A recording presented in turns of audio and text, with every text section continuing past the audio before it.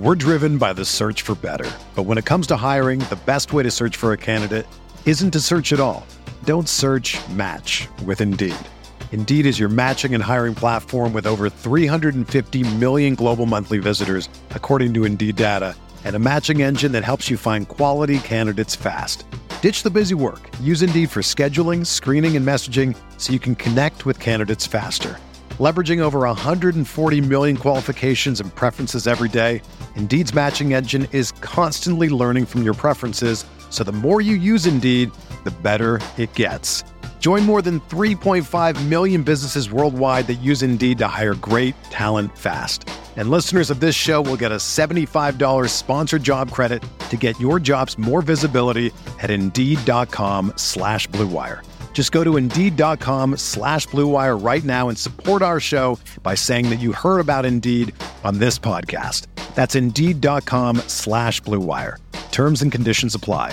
Need to hire? You need Indeed. What's up, y'all? It's Drewski, and I've teamed up with Mountain Dew to produce a hilarious new basketball podcast called The Dew Zone with Drewski. Learn the backstories of your favorite ballers and celebrities like Jamal Murray. Did you have like a favorite team? Was it the Raptors at the time or no? Was the Raptors even started around that time? Come on, bro. I ain't that old, fam.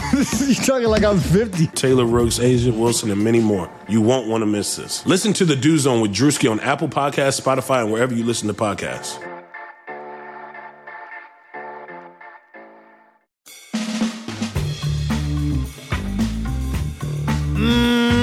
Here we go. How are you? Welcome to Insight. I'm Chris Van Vliet, and if this happens to be your first time here, it's nice to have you with us. I'm an Emmy Award-winning TV host, and I'm fascinated with finding out how people are wired to achieve greatness. It doesn't happen by accident. On each episode, we have in-depth conversations and reverse engineer the habits and techniques of the world's top athletes, actors, wrestlers, entrepreneurs, you name it. If they're the best at what they do, I want to get their insight so we can apply it to our own life. And I think one of the biggest takeaways from this conversation with John Silver is that John Silver is his real name. Yeah, just like the pirate and the restaurant, Long John Silver's. But seriously, it's been so great watching him grow and succeed in AEW. He's crushing it in the Dark Order, and I love seeing him showcase his real personality on Being the Elite. The future is so bright for him. Snap a screenshot, share this with a friend, share it on social media. Make sure to tag us so we can say hello and we can retweet this and share this on Instagram. John Silver is at Silver1, and I'm at Chris Van Vliet. Easy to remember, right? And while we're doing stuff on your phone, make sure to subscribe. And if you happen to be listening on your iPhone, could I ask you to leave a review on Apple Podcasts? I really can't express how helpful this is. So please, just a few words, just a few emojis. That's really it. Whatever tickles your fancy, whatever floats your boat. This one's from Lucas Archer, 1992 in the UK. He says, Insight is the perfect name. I started listening to CVV on YouTube and followed over to the podcast. I listen to a lot of podcasts, and Insight is one of my favorites. Chris does an amazing job, and I think because of the level of professionalism presented to the guests, we get the most genuine and enjoyable insights into their lives possible. Great work, Chris. Hope this helps you reach that target. Well, it did. It's totally helping me reach that target. Genuine. Genuine? Genuine. I was like trying to figure out. It does help, though. So thank you so much, Lucas. I appreciate you. And thank you for the kind words as we chip away at that goal of 2,000 reviews. And thank you for listening all the way on the other side of the planet in the UK. We're at 1,736 right now for reviews, 1,736, closing in on that goal of 2,000. So thank you to you, Lucas, and thank you to everyone else who listens, on whatever platform you're listening on. Spotify, Stitcher, iHeartRadio, Google Podcasts, Apple Podcasts, whatever it is. Thank you. Thank you for being on this audio journey with me. My guest today is one of the members of the Dark Order. Ladies and gentlemen, John Silver. Well, you might be one of the most requested guests that I've had on my show. People are very hungry for John Silver. Oh, that's good. I like that. We are making this thing happen. Are you hungry today? Yeah, actually, I got a leftover skirt steak in the fridge right now. So after this, I will be eating that. So is this the secret to getting gigantic arms like yours?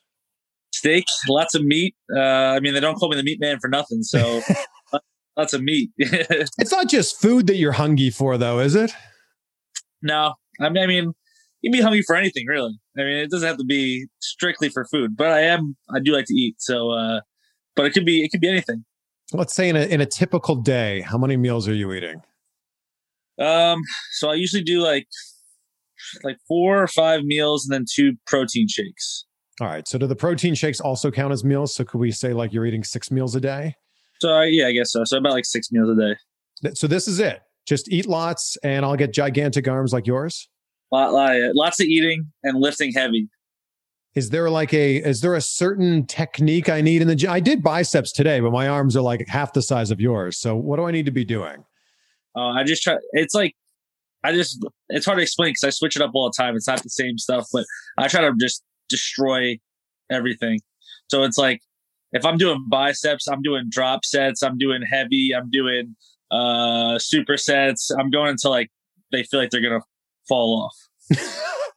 do you not get it where the next day or later that day you're in the shower and like you're trying to put shampoo on and you're like, oh man. I feel like it doesn't happen anymore. I think my body's like somewhat used to getting beat up all the time. Like I still get better, but like it's nowhere. I remember when I first started working out like heavy and hard. I remember at one point I did legs and I worked at Modell's, which is like a sporting goods store, and someone was asking me for shoes and they're at the bottom. And I just slowly like reaching and they're like, what's wrong with you? I got legs. I can't bend my legs right now. But now I'll get sore. I did legs today. I'll be a little sore tomorrow, but I won't be that bad. So you're saying you're just in a constant state of pain all the time and you've gotten used to it. Yeah, I think that's what it is. He's in pain. So my body's just like, oh yeah, you're used to this. I like that you touched on the fact that you worked at Modell's before. Like you were working, like when you got hired by AEW, you still had like a, quote unquote real job, if you will. Yeah. When I got hired, I was working at a gym called Lifetime as a trainer. But my girlfriend makes fun of me because I've had a million jobs, and it's just because it's just whatever that will let me still wrestle. So, I mean, since I was like 18, I've like worked at multiple pizza places, kickboxing instructor, Orange Theory, multiple different gyms. I've been like Modell's. I've been so many different like jobs that anything that will let me like I can make money, but also get off when I need to wrestle and stuff like that. I saw in a shot of Brandy that you were also a bartender at one point. Bartender, yeah. Not a good one though. I did like one of those bartending classes, and they teach you to make these fancy drinks that no one orders. Right. And they really teach you like the more practical stuff that you're probably going to have to know. So I worked at a dive bar. I just handed people beers mostly. And then like every once in a while you get that guy that asks for that like kind of complicated drink. So I just be like, yeah, I'll get it for 1 second. I start looking it up on like Google. I'm like, oh, okay, I can do that. But, what do you think's the most ridiculous drink that you had to make? I don't think anything stands out too much. I mean, like just like it was for the most part, that bar was so hole in the wall that it was beers, Jack and Coke, JMO Ginger. And then we had like, so this bar had weird shots that it was like known for doing. I don't know if it wasn't as popular when I was working there, but I remember going there when I was younger, and it would just be like, one was like a cotton candy type shot, but it's like, it's not even alcohol. It's like on bullshit. The other one is, I guess it could be slightly offensive to say, but it was called because this is what it looked like. It was called the bloody abortion shot, which might be offensive to say, but it was like red and it had Bailey's in it. And people would ask for that. I'm like, oh, it's really not alcohol. Like you're drinking nothing, but people like that. So that's probably the weirdest one I had to make. Well, those are the kind of shots that when people take them, they're like, oh man, we're going to get so messed up and it tastes great. Yo, yeah. If it tastes great, you're not going to get drunk. So when you started working some dates for AEW, you were still working at the gym. You were still working that job. Yeah. At Lifetime Fitness. So I got lucky because Alex also worked at Lifetime, but he worked at a different location. So I got hired because my boss used to wrestle. So he like loved the rest. Like that's the only reason I got the job. I had like one, like that Lifetime, you need to have like a bunch of different certifications. You have to go like do this and that. I just had the one NASM certification. So like if I went there, I didn't know him, I wouldn't have got hired. But so he hired me. He got the deal. He's like, oh, you can have the day off. Just, when if you're going to have Tuesdays and Wednesdays off and some of Thursdays off, just try to come in on your other days that you would be here. So I'd have to go in on like Fridays or Saturdays, but I would just bullshit so much. I was the bare minimum because I knew that's not what I wanted to do, but I still was like rather there or I was wrestling or that's all I did. So at what point did you realize, all right, like wrestling is going to be the full-time job, like this AEW thing, it's happening? I think once they when they actually put us in the Dark Order, because every time he went down to AEW, they always had like Matt Jackson always came up to us and had like an idea, but he always says stuff like very nonchalant. So I didn't think that's ever going to happen. Because like the first time he went down, we lost to Santana and Ortiz in like a minute and a half. And we were like, at first we're pumped because we got hit up and they're like, hey, we want to book you guys for AEW. And it wasn't like we asked or anything. It wasn't like we hit people up. Like they came to us and said, we want to book you guys. So we're like, awesome. We're in. This is our big break. We're going to do it. We're going to have a TV match. And then when we get there, the board says local talent. And that was us. And I was like, oh shit. We could have been anyone really. So after that, we didn't really think we're going to come back or think we're going to do anything. But Matt Jackson came up to us. He's like, hey, I got this idea. Like maybe you guys just like come back like every week. And we just always announce you as like the local talent everywhere we go. And you just always lose. I'm like, whatever, I'll do it. I'll do whatever. Whoever gets a foot in the door, that's all I want. And then so the next time it was like 2 weeks off. So we thought, oh, we're never getting called back. And then hit us up for West Virginia. Charleston, West Virginia. I was there. Oh, sweet. Yeah. So they hit us up and we had the match with Trent and Chuck. And they flew us out. They put us in the hotel. They did all that because the first show was Philly. So we just drove home. They flew us out. It's like, okay, that's a good sign, right? It's a good sign. And then, it was basically just another match for them. And then Matt Jackson's like, hey, maybe like we'll put you in the Dark Order or something. I don't know. I'm like, okay, cool. Like, is it going to happen or not? Because then, like, I think it was another week or two we were off. And then eventually it started to progress and was actually going to happen where we started filming vignettes and all that stuff. So I think once we actually got in the Dark Order, we're like, okay, we're in the Dark Order now. We have to be here, so that's when we kind of knew this is going to be our job. I remember being in the production meeting and they were like, all right, so it's going to be these guys against the Beaver Boys. And I was like, what? The Beaver Boys? And everyone kind of in the meeting was like, yeah, sure. The Beaver Boys. But I don't think they actually announced that on TV though, did they? No, they never announced the Beaver Boys. Once we started getting booked, we kind of knew they didn't really ask us anyway, but we knew we wanted to get away from the name. That was kind of like, we did it on the indies and it was like, it was a joke on the show I like called Tim and Eric. Where they did a great show. Yeah. They did a little skit. They did it a few times, but the Beaver Boys. And I'm just like, that's a funny name. Like, let's just be the Beaver Boys. And I was like, yeah, do it. So what is behind you right now? There's some incredibly impressive artwork. What is going on here? That's from Dodgeball. You ever seen Dodgeball? This is Ben Stiller. Yeah. Wow. From purchase right there. That's money well spent, I'd say. not bad. I actually enjoy it. So he got into phenomenal shape for that movie. Yeah, he looked great. He's been in like really good shape, and then he'll kind of like go back to regular, and then he'll get jacked up again. But yeah, he looked good. Yeah, I remember watching that and being like, man, if Ben Stiller can get into that kind of shape, anyone can get into that kind of shape. Yeah, he definitely worked out pretty well.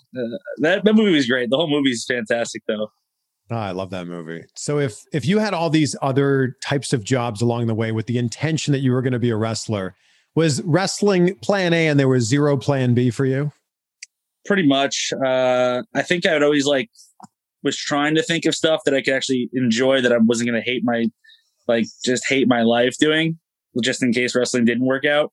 But one thing I kind of told myself when I was young, I'm like, I gave myself till 30, but I probably would have went a little past that. But I'm like, if I don't make it by 30, maybe I'll just move to Hawaii or somewhere nice and just work on the resort, and I'll just do that. Cause I'm I'm not I need a fancy car. I need a lot of money. I just kind of like to enjoy myself and enjoy my life. So I'm like, maybe I'll just do that. Why not? But it never came to that. So we're good. Well, you had a lot of steps along the way where it looked like, you were making these milestones along the way in that process, in that progress of becoming a pro wrestler. You made a ton of appearances on WWE. Did you ever think that any of those appearances would lead to you being in WWE? No, because just the way they kind of they do stuff. If you're an extra, that I kind of realize that means nothing unless you have to be an extra, and you come in and you're 6'6" and jacked up. They might be like, oh, we could do something with this guy. But if you're not, they don't care. How many people have got signed because they got squashed and they like that? Colin Delaney, but yeah, James Ellsworth. Yeah, there's very few. I knew it wasn't very likely. And I think back in the day, sorry, my thumb's in the way.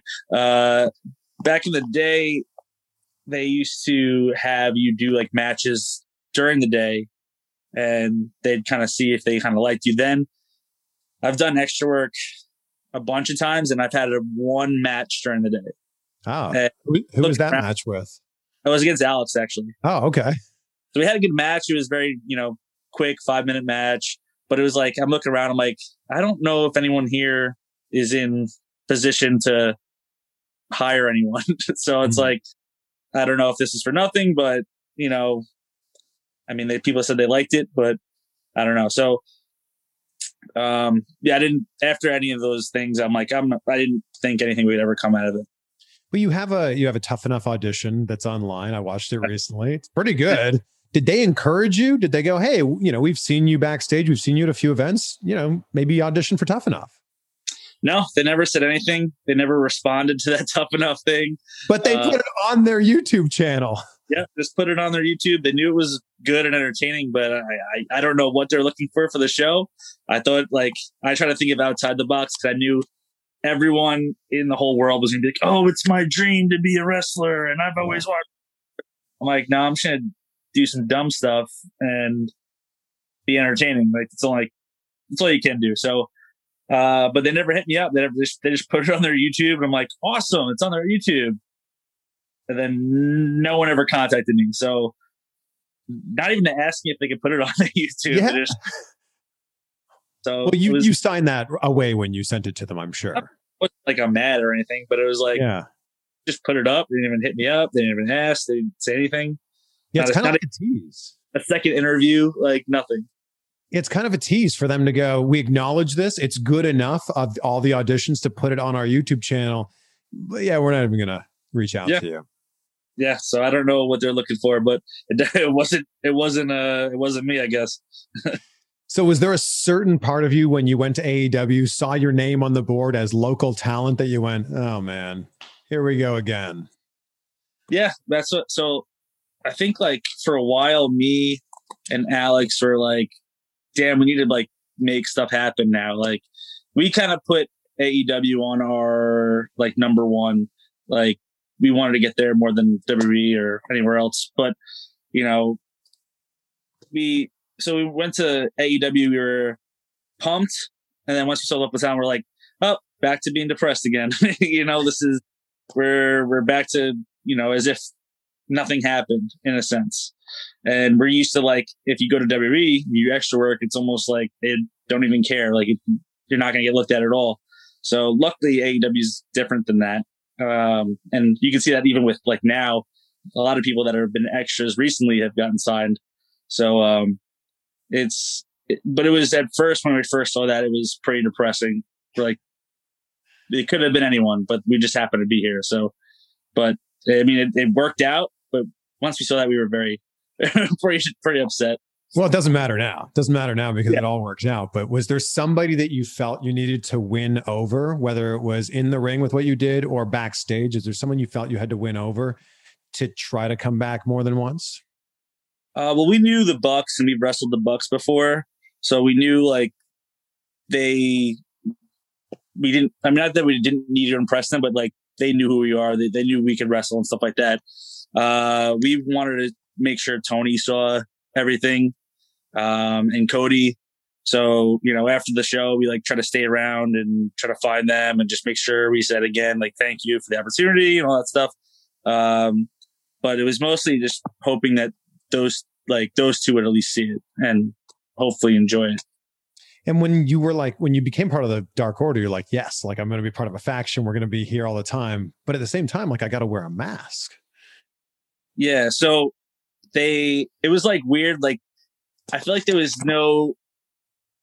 like a conversation, but it wasn't really a conversation on the mask situation, because they gave us the masks, and then we thought, like, we were just going to come to the ring with the masks on, and then, like, as like an entrance type thing, and then take it off when we wrestle. They're like, no, we'll do the opposite way. You come to the ring because they already know what your face looks like. Come to the ring without the mask on, and then you put them on when you wrestle. I'm like, oh, I don't want to wrestle with a mask again. Like, I've wrestled in Chikara with a mask, and it's not fun. So I was okay. I mean, I'm obviously happy just to be there and stuff like that, but I'm like, oh, I got to put the mask on. It's tight. Sometimes it moves around. You can't see as good as you normally could. But I didn't mind it. But it was just like, they gave us the masks, and they were pretty crappy masks. Then we're like, we need to make our own ones, obviously. So we had to have a conversation, I think, with Christopher Daniels. We're like, hey, should I buy a mask? Because no one knew, like, is it going to be a quick thing? Is it going to have it for a few shows? So he's like, yeah, just get the mask and we'll see what happens. And then it ended up being like a few months that we had to wear it. But yeah, I knew, I'm like, I need to get something that is good on the beard, because the first mask just did this, and I'm like, I can't wrestle like that. Let me show the beard a little bit. But yeah, I knew how to get at least a custom mask. So where did the conversation start to open up where it was like, we don't need to wear masks when we wrestle? That's when like BTE and stuff like that happened. Once we started, like the people started really like us on BT and and enjoy what we're doing. Tony watches it, so he like knew that was happening, and I was gonna ask to mention, like, hey, can we like not wear the masks? Like, I don't think anymore. But eventually Tony's like, hey, don't wear the mask. You gotta show your face. You got all this character here. Why are you wearing a mask? I'm like, I don't want to wear the mask. But I'm lucky he said something eventually. But like, I thought it was funny. He like said it as if I was like, yeah, I want to wear this mask all the time. You were like, thank God I don't have to wear this mask anymore. And I remember Stu, because Stu's crazy. He's like, oh, we have to think of an idea to make sense that you take off the mask. I'm like, no, Tony told me to take it off. It's done. I'm never wearing it again. That's it. BTE's like completely changed your career, I feel like. 100%. Yeah. So Definitely. how did you, like, that's a very coveted spot. And maybe, some people make a cameo on BTE, but now you're a guy. You're on BTE frequently. So how did that come into fruition? So I don't know if it was Uno's idea or if it was Matt Jackson's idea for us, but he mentioned it to Uno, like, hey, maybe you guys do like recruitment bits or something like that for BTE, or I forgot who brought it up. But then Uno was like, oh, I think maybe that'll be good for Johnny and Alex. So we tried to film. The first thing we filmed was a reason why we're trying to recruit people. And the first idea was just going to be me and Alex, which we did those recruitment videos also, where it was just me and Alex recruiting people. But we had to think of a way for it to start there. So we had us in the room. Brodie comes in, papers, throws the papers at Uno. And then like we just that bit, we saw like so many comments about, that whole bit. And you could see me and Alex like holding our laughter. So once we did that, we're like, okay, we need to film stuff. Like we just need to keep on filming. Like we'll do the recruitment bits too, but like now, like we need Brodie, we need the whole group, we need like other stuff as well because it was just too good. Like we were laughing in it. People were commenting how much they liked that, just the papers itself. So we're like, let's just keep it rolling. Let's just keep on doing it. It's amazing when you watch how BTE is filmed because it's just a few guys with a few cameras. You don't really think anything of it because it's just a handful of people while you're doing it. Unlike when you're on Dynamite and you've got this entire crew and a production truck and everything. It's amazing the reach that something like Being the Elite has when it's really just a few guys and some cameras. Yeah, it's so weird because it's just 100% our ideas, 100% stuff that we say. Like it's just us being us. It's not, no one's telling us to do anything. It's just whatever we want to do. So it's cool that the people are liking it because that means they're just liking us as people. It's not even, there's not like much of a character I'm playing. It's just me us joking around really. And it's well like crazy how much that affects Dynamite. Like, and like if you do stuff on BTE, people in the crowd are going to start chanting it at Dynamite shows. Or, even like right now we have like a few people in the crowd. We don't have like 500. I forgot how many people we let in, but people chanting Johnny Hungy, people chanting like anything that I say and do. It's like so weird how that translates onto a TV product from us messing around on YouTube, Well, you're so over right now, and the Dark Order is so over right now because of Being the Elite. Yeah, 100%. We thought we were going to get, me and Alex at least thought we were going to get fired because when the pandemic hit, we couldn't New York was locked down, so we couldn't go to any shows. And then Stu and Uno are from Canada, they couldn't do any shows. And then, we had Brodie do his debut. And then after that, like we weren't there, so they added 5 and 10. And we were just like, oh, that's it. Those are the replacements. Because they both also, I think they both go to Cody's school, the Nightmare Factory. So like, oh, okay, that's their guys. We're getting replaced. So we came back. We eventually came back. We were kind of in bad spirits, me and Alex, and then we just decided to do the BTE stuff, and then that just completely changed everything. Man, I feel like all these stories that you're telling is like this constant state of anxiety of like this might happen, but it probably won't happen. Yeah, that's been my life. Now it's been fine. I've been feeling great now, but like before AEW, then even still when we got into AEW, and then now I feel good and I feel comfortable for once, which is nice, I guess. Hey, you deserve it. You deserve to feel that way. Thank you.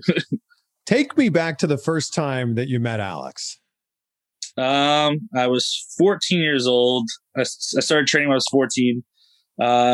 Alex, I think, was 18.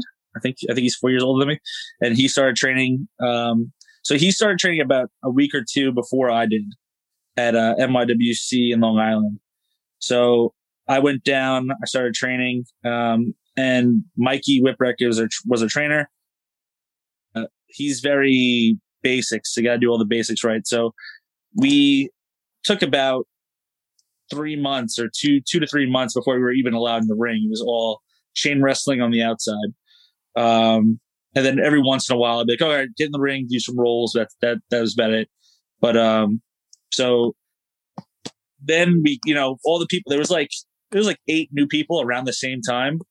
So we all stayed together, I think out of all those 8, me and Alex are the only people that kept on wrestling. Like everyone quit, throughout a month. This guy's out in a week. This guy, So we're the only ones that stay together. And then we realized that Alex lives pretty close to where I live, and I'm 14, so I couldn't drive. So I would always ask for like a ride home and have my mom drive me to practice and then or training, and then Alex would drive me home. So, multiple car rides.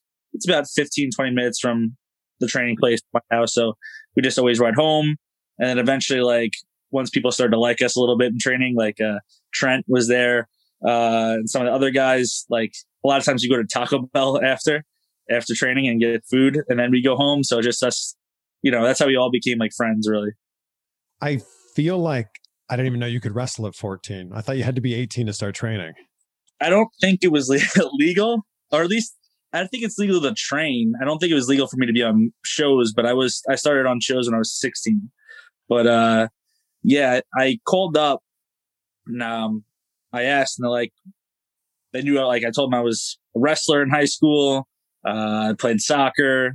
They're like, oh, if you're athletic and your mom and your parents or whatever is cool with it, we could sign you up. Just come down, check it out first, and we'll see where it goes from there. So they were cool with it. I think their like normal rule was 16 to start training, but they're like, you're in shape. You can do this. You're like, yeah, you already have a full beard, I'm sure, at 14. Sure. Then I could always grow facial hair, but I never even tried this back then. 14. I think I was clean shaven as 14. Yeah. Probably the last time you were clean shaven, right? I think slowly went on. I did little stuff with my facial hair. 18, I definitely had a beard, but it was a short beard. I think I did a little, like just the chin goatee thing. Oh, like the Fred Durst. Yeah, kind of like that, but not just the chin. Like, I think he did like a little bit like here too. And then like, I just did just this, but, yeah, I think I just slowly, I think that's what I did. I definitely had that at one point in my life. So I know a lot of podcasters listen to the show. So if you have a podcast or you've always thought about starting a podcast, I want to tell you about Blue Wire Hustle. It's a brand new program where you can host your very own podcast here at Blue Wire. Hustle was created to give everybody the opportunity to take your podcast to that next level. As part of the program, you'll receive personal cover art from one of our graphic designers, Q&As with Blue Wire's top podcasts, an e-learning course full of tips and tricks, and a ton of other stuff. On top of that, we'll also help you get your show pushed out to Apple, Spotify, Google, Stitcher, all the different listening platforms. And the best part about this is you get it all for just $15 a month, which is the same rate that you'd be paying at another hosting site just for the initial setup.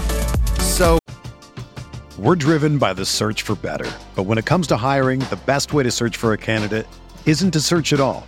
Don't search, match with Indeed.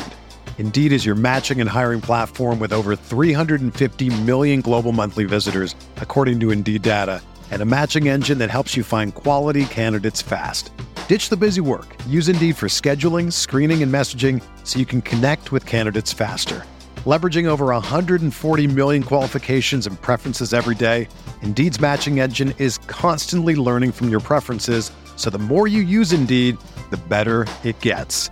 Join more than 3.5 million businesses worldwide that use Indeed to hire great talent fast. And listeners of this show will get a $75 sponsored job credit to get your jobs more visibility at Indeed.com/Blue Wire. Just go to Indeed.com/Blue Wire right now and support our show by saying that you heard about Indeed on this podcast. That's Indeed.com/Blue Wire. Terms and conditions apply. Need to hire? You need Indeed. Whether you're starting from scratch or if you have an existing show that you want to just blow up, Hustle is an open door to leveling up your podcasting experience. But acceptance into the program's limited, so make sure to get your application in today. To apply, just go to bwhustle.com/join. Also, check out the description box of this episode for more info. That's the link's down there as well. It's bwhustle.com/join. This podcast is sponsored by BetterHelp. Is there something interfering with your happiness or is preventing you from achieving your goals? BetterHelp will assess your needs and match you with your own licensed professional therapist. You can start communicating in under 48 hours. Now, this isn't a crisis line. This isn't self-help. This is professional counseling done securely online. There's a broad range of expertise available, which may not be locally available in many areas. The service is available for clients worldwide, and you can log into your account anytime and send a message to your counselor. You'll get timely and thoughtful responses. Plus, you can schedule weekly video or phone sessions so you won't ever have to sit in an uncomfortable waiting room with traditional therapy ever again. BetterHelp is committed to facilitating great therapeutic matches, so they make it easy and free to change counselors if needed. It's more affordable than traditional offline counseling, and financial aid is available. BetterHelp wants you to start living a happier life today. Visit their website and read their testimonials that are posted daily. Visit BetterHelp.com/insight. That's BetterHelp, HELP.com/insight, and join the over 1 million people who have taken charge of their mental health with the help of an experienced professional. In fact, so many people have been using BetterHelp that they're recruiting additional counselors in all 50 states. So the special offer for anybody listening to Insight right now is 10% off your first month. Just go to BetterHelp.com/insight. That's BetterHelp, HELP.com/insight. At what point in your life did you decide wrestling's it? I want to be a pro wrestler when I grow up. It's like weird because like so many people have like this story of, oh, when I saw this match, I knew I had to be a wrestler. I just didn't. I never had that. I just was like, I'd watch it as a kid. I was like, yeah, I'm gonna be a wrestler. Obviously, like, what else am I gonna do? Like, there was no like, I think right now I'm gonna be a wrestler. It just like, yeah, I watch wrestling. So I love watching it every week. I'm gonna be a wrestler, of course. So there really was like no moment. I just always knew that's kind of what I liked and that's what I wanted to do. I mean, back then you don't really think it's definitely going to happen because I started watching 4, 5, 6 years old around there. So you're not like, yeah, it's definitely going to happen, but that's what you dreamed of doing since I started watching it. Were you also into backyard wrestling? Yeah, but like not like the crazy stuff that everyone was doing. Like back then it was like crazy hardcore jumping off houses.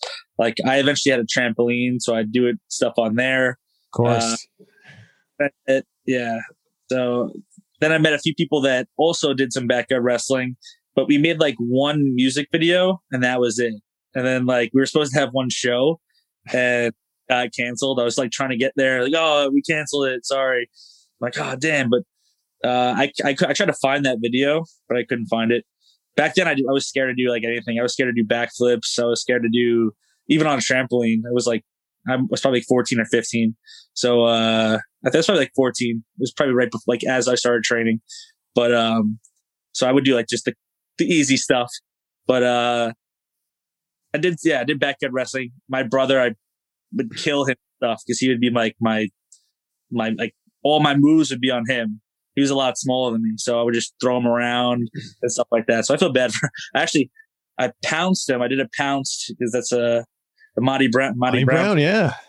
I pounced him. We had a net up. He went right through the net somehow. The whole thing collapsed and just landed because we had our backyard is concrete. Landed right on the concrete, and he just crying. I felt really bad. But I beat him up a lot. But I mean, it helped me, I guess. I don't know. I feel like if we look at your career, there's been a few markers where things have really, taken it to the next level. We mentioned a few: the AEW debut, BTE, the Dark Order. But I feel like when Brodie came in as the Exalted One in the Dark Order, that's when the Dark Order started to be taken a lot more seriously than it was before. But it wasn't always going to be Brodie as the Exalted One. Like, there were a lot of other rumors. Like it was possibly maybe Marty Scurll, maybe Matt Hardy. Did you know it was going to be Brodie? So they told us originally, like, oh, there's going to be an Exalted One, and it's going to be the leader of you guys. I'm like, cool. I think the first one was Matt Hardy, I believe. And which is what everyone kind of thought. Yeah, it's like he could do the, freaking the gimmick he was doing. What the hell is it called? The broken mat. Sorry, Right. Broken mat with you guys. Oh, that'd be really cool. And there's like we have ideas of even like getting like thousands of people in mass, like doing something at the compound or something. And I'm like, oh, that sounds amazing. This is really cool. That was the first name we were told. I'm not sure if that was like definitely the first thing that was definitely going to happen. I don't think it was ever going to be Marty. I know people always think that it was going to be Marty at one point. At least like the first time we talked to the Bucks, they mentioned Matt Hardy. Then it's like, I don't think Skrull. Like it could be Skrull, but I don't think that would fit well. So at least from the first of my knowledge, it wasn't never going to be him. And then like, oh, it could also maybe be Brodie. So we kind of knew. It seemed like they were more into Matt Hardy at that point, but they also did mention it could be Brodie. But it was those three names were mentioned, and it was definitely Matt or Brodie. I was down for either, obviously. I thought either could be super cool and different, but I like the way, I think with Brodie, it made the most sense. Just the way the character went, like, and what we were, like Matt would have been, he was a face really. So he would have had to make the broken Matt gimmick heel again, but I think he was too likable at that point. So it would have been a weird dynamic, but, Brodie came in as this like douchebag cult leader boss. And it was just, I thought it worked really well. I thought that the tribute show for Brodie was just so beautifully done. And I'm curious, how difficult was it for you to wrestle on that show? Yeah, I'm a pretty emotional guy. So, that was difficult, but I thought I was going to be worse. Cause I, like I said, I'm very emotional. So, it was difficult. The whole day was difficult. Like being around people that it was good too, but it was also like, I can't stop thinking about this, the match itself, like I went out there. Well, so if you look at the first match was on the card was the Colts match. And if you look, I wasn't there during the entrance. I come in late because I went to the back. I went to our room and I was just kind of like, I was just not in a good mood. And I totally forgot Colt was up and I forgot we had to do the entrance. So I heard the music and I'm like, screw it. I freaking started running there and I come in the last second. So like you don't see me come out with them. And then once Colt eventually does the pose, like I'm there. But yeah, I went to the back and I wasn't in good spirits then. But then the match itself was, I got out there and I'm like, okay, I have the match on my mind. So it's like taking me, I know it's in a sense kind of taking me away from, Brodie, but so I had something to think about, yeah. But it was like right after, once I hit the line, it all hit me at once. So that was very difficult, but it was just it all hit me at once. So. Yeah. When you think of Brodie Lee, what is it that comes to mind for you? He was the man. I mean, he was just such a happy, good guy. Like there was no like negativity. He was always like laughing. He always had this really big smile, especially with his freaking big beard he'd always have on. But he was just a good guy. I mean, I told the story on my social media, but he bought the ring jacket I have. He bought that for me just because he thought it would help me look more like a star if I had that ring jacket. And then he also bought me matching gear that I wore at the Brodie show. It was just supposed to be for a BTE sketch. And then I asked him, he's like, I want to buy you this stuff. It's going to be cool. I'm like, man, that's amazing. That's so nice of you. Like, whatever. And then I'm like, what's the BTE sketch? He's like, I don't know. We'll think of something though. So he didn't even have a real idea in mind. He just thought, it'd be funny if maybe Silver dresses like me one day. Oh, so wow. And like, it wasn't like some cheap gear jacket. Like altogether was over $1,000 that he spent on me that he didn't have to. I never asked for it. Just because he thought that would all be good for me and good for BTE and the skits we do. And so he's just like super nice, always positive, not like, I don't think anyone has a bad thing to ever say about him. He was just really not like such a good guy, like a genuine guy. And he was, I mean, so funny too. Like, as you can see on BTE, so freaking funny. He would do this, and it would like almost annoy me at some points because he'd try to film BTE, and we're trying to get through these sketches, and he'd purposely try his absolute hardest to make me laugh. But I'm like, if I laugh, then we gotta do it again. So he would like, you see so many sketches of him getting right into my face and screaming shit at me and just trying to make me laugh. And it always worked. So that's why we had to do we'd always start pretending we were crying because we were just laughing. Or he would just really say, "Are you crying?" It was just because we're always laughing because it was so funny. It's clear that he saw something in you. Like, he wouldn't go out of his way to do all of that to buy you the gear if you were just another wrestler. Yeah, he was thrilled because, he came in, big debut, had a title match going well, had the TNT title. And then Tony, he got real excited. Tony told him that he wanted to do like a Stevie and Raven gimmick with us. So I'd be like his Stevie to his Raven.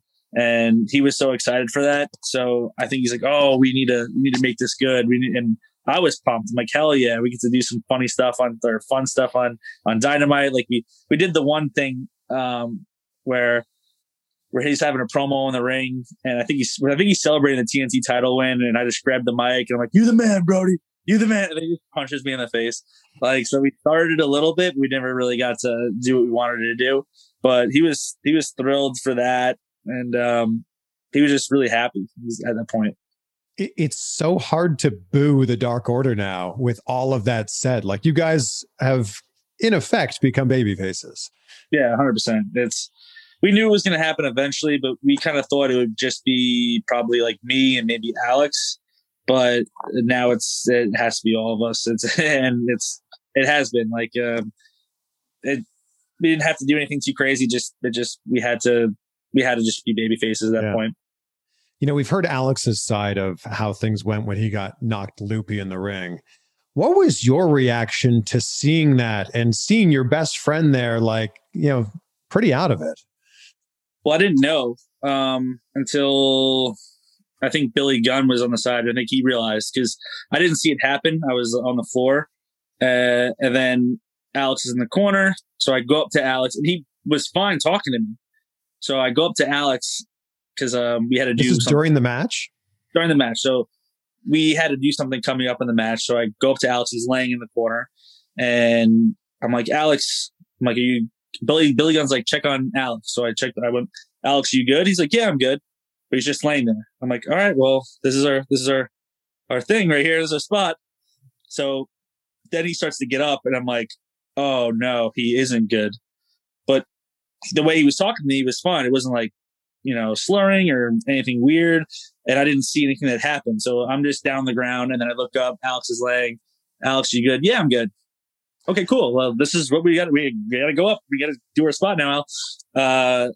So once he got moving, so it's so hard to, I could have grabbed him and pushed him down and then did everything by myself. But at that point, he's up and he's there. It would have, so I'm like, and it was like so quick that he got up, and I was going to try to tell Nick, "Hey, he's messed up." But it was at that point, he's already doing everything. So, I think I said it to Nick as that's going on, but I don't know if he heard me or not, but, he realized too pretty quickly that Alex was, a little messed up there.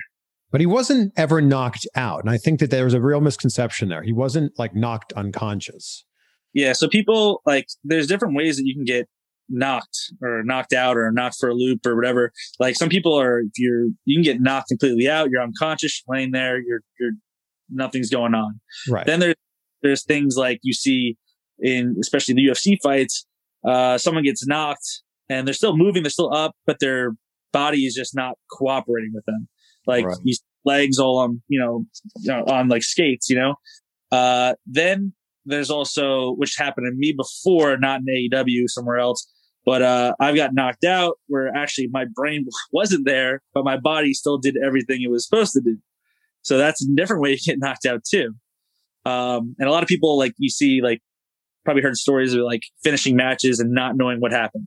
Yeah.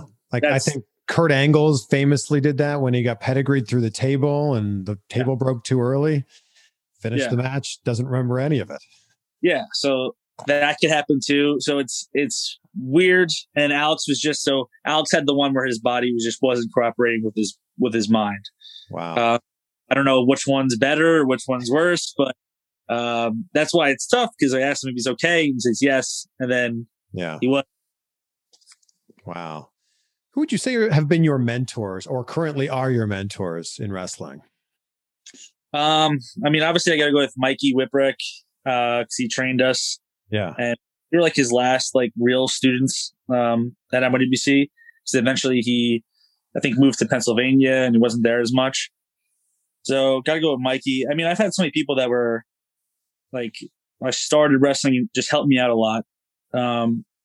Like Trent was big. Like he was my first, like, we call it a mini match, like just a match, like practice match backstage. He was the first one I had, and he wanted to wrestle me, and he made me do like cool stuff.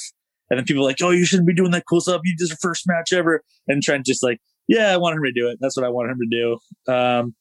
Trent, people like even like Dan Barry, you could say Alex, Tony Nese.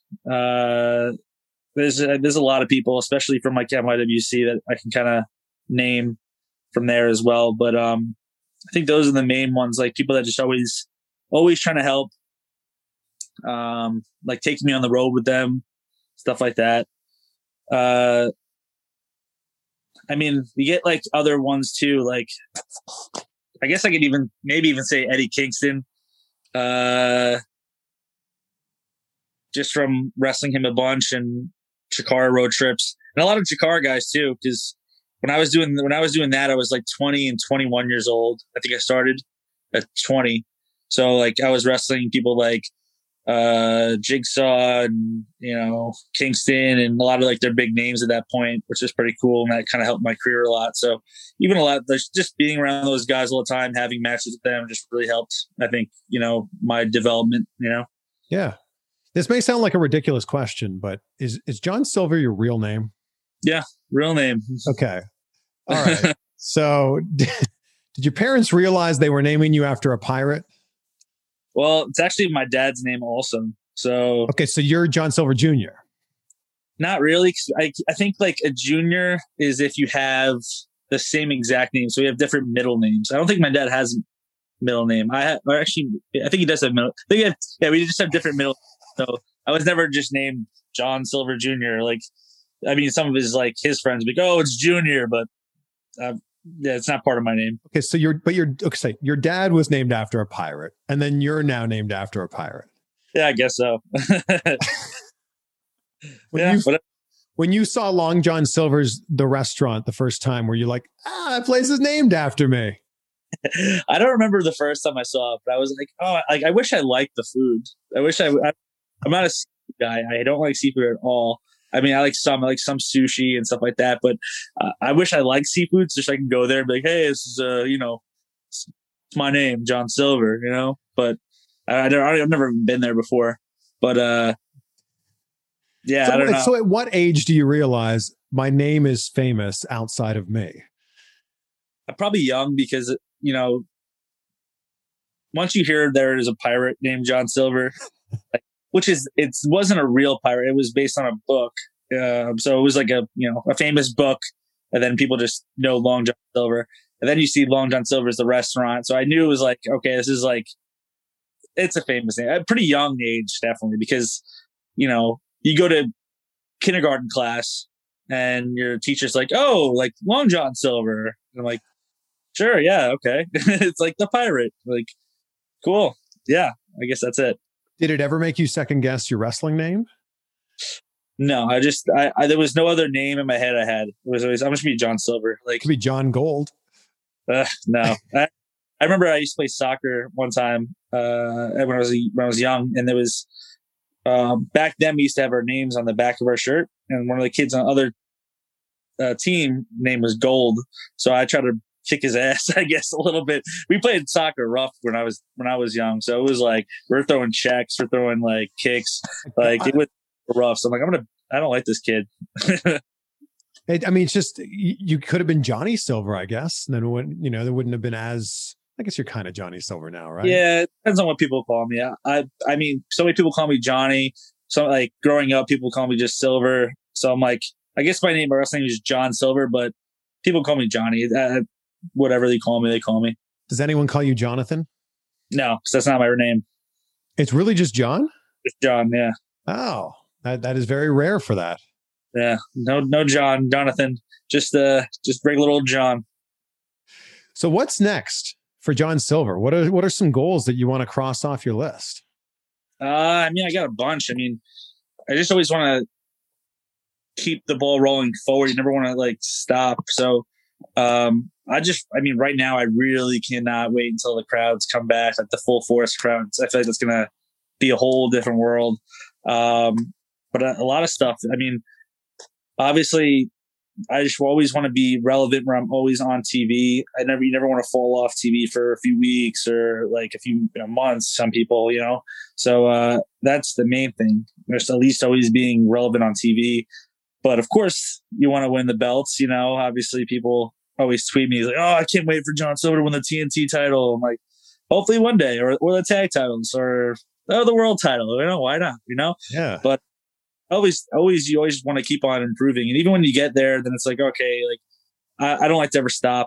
I don't feel like we're talking about being comfortable. Like I said, it's being comfortable where I'm not constant anxiety now, but it's always not comfortable as well. And that's a good thing. So then you keep on moving forward. The TNT title would be great. Even just like more pay-per-view matches. I was thrilled when I had my first pay-per-view match with Orange Cassidy. That was a big thing. Actually, I got real emotional. Like I said, I was an emotional guy, but my music hit. I'm walking out and I'm like, oh no, not right now. So I'm like, I got a little teary. Yeah, I got a little teary-eyed. I think my mom was there too that day, so that was pretty cool. But the belts, I can't wait for an action figure too. Hopefully this year, I want an action figure. I'm sure it's coming. I hope so. You walk a really interesting line because you're a single star, but also part of a tag team. It's actually great that you can kind of dabble in both. Yeah. I mean, obviously I'm still a tag team, but, Tony's been kind of putting me with some single stuff I'm just kind of doing what I like to wrestle singles. I like to wrestle tag. So I'm kind of happy with either. As long as I'm wrestling, I'm happy. As long as I'm out there, I'm happy. And as long as I'm progressing, I'm happy. So yeah, it's a little weird. Like, hey, you have a singles match on pay-per-view. I was like, okay, that's really cool, but different because by that point I was only doing tags, I think, at that point. So it was just something completely different. Yeah. I saw on Instagram yesterday that you did a killer Robert De Niro. Oh, yeah. I sure do. Have you always had this? Yeah, I just randomly try to do his face. And sometimes I actually look back at it and sometimes it's not good because I just laugh too much. No, this was good. Give it to us. This is very good. You talking to me, huh? You talking to me? Good. So that brings me to, I might as well promote this too. I've started a new YouTube page. I haven't posted it. I don't know when this airs, but tomorrow is when I post. This is filmed on Monday. I don't know when you're posting this, but every week I'm trying to drop a new video of wrestlers recreating movie scenes. So where can people subscribe to this? Because everybody's going to want to subscribe to this.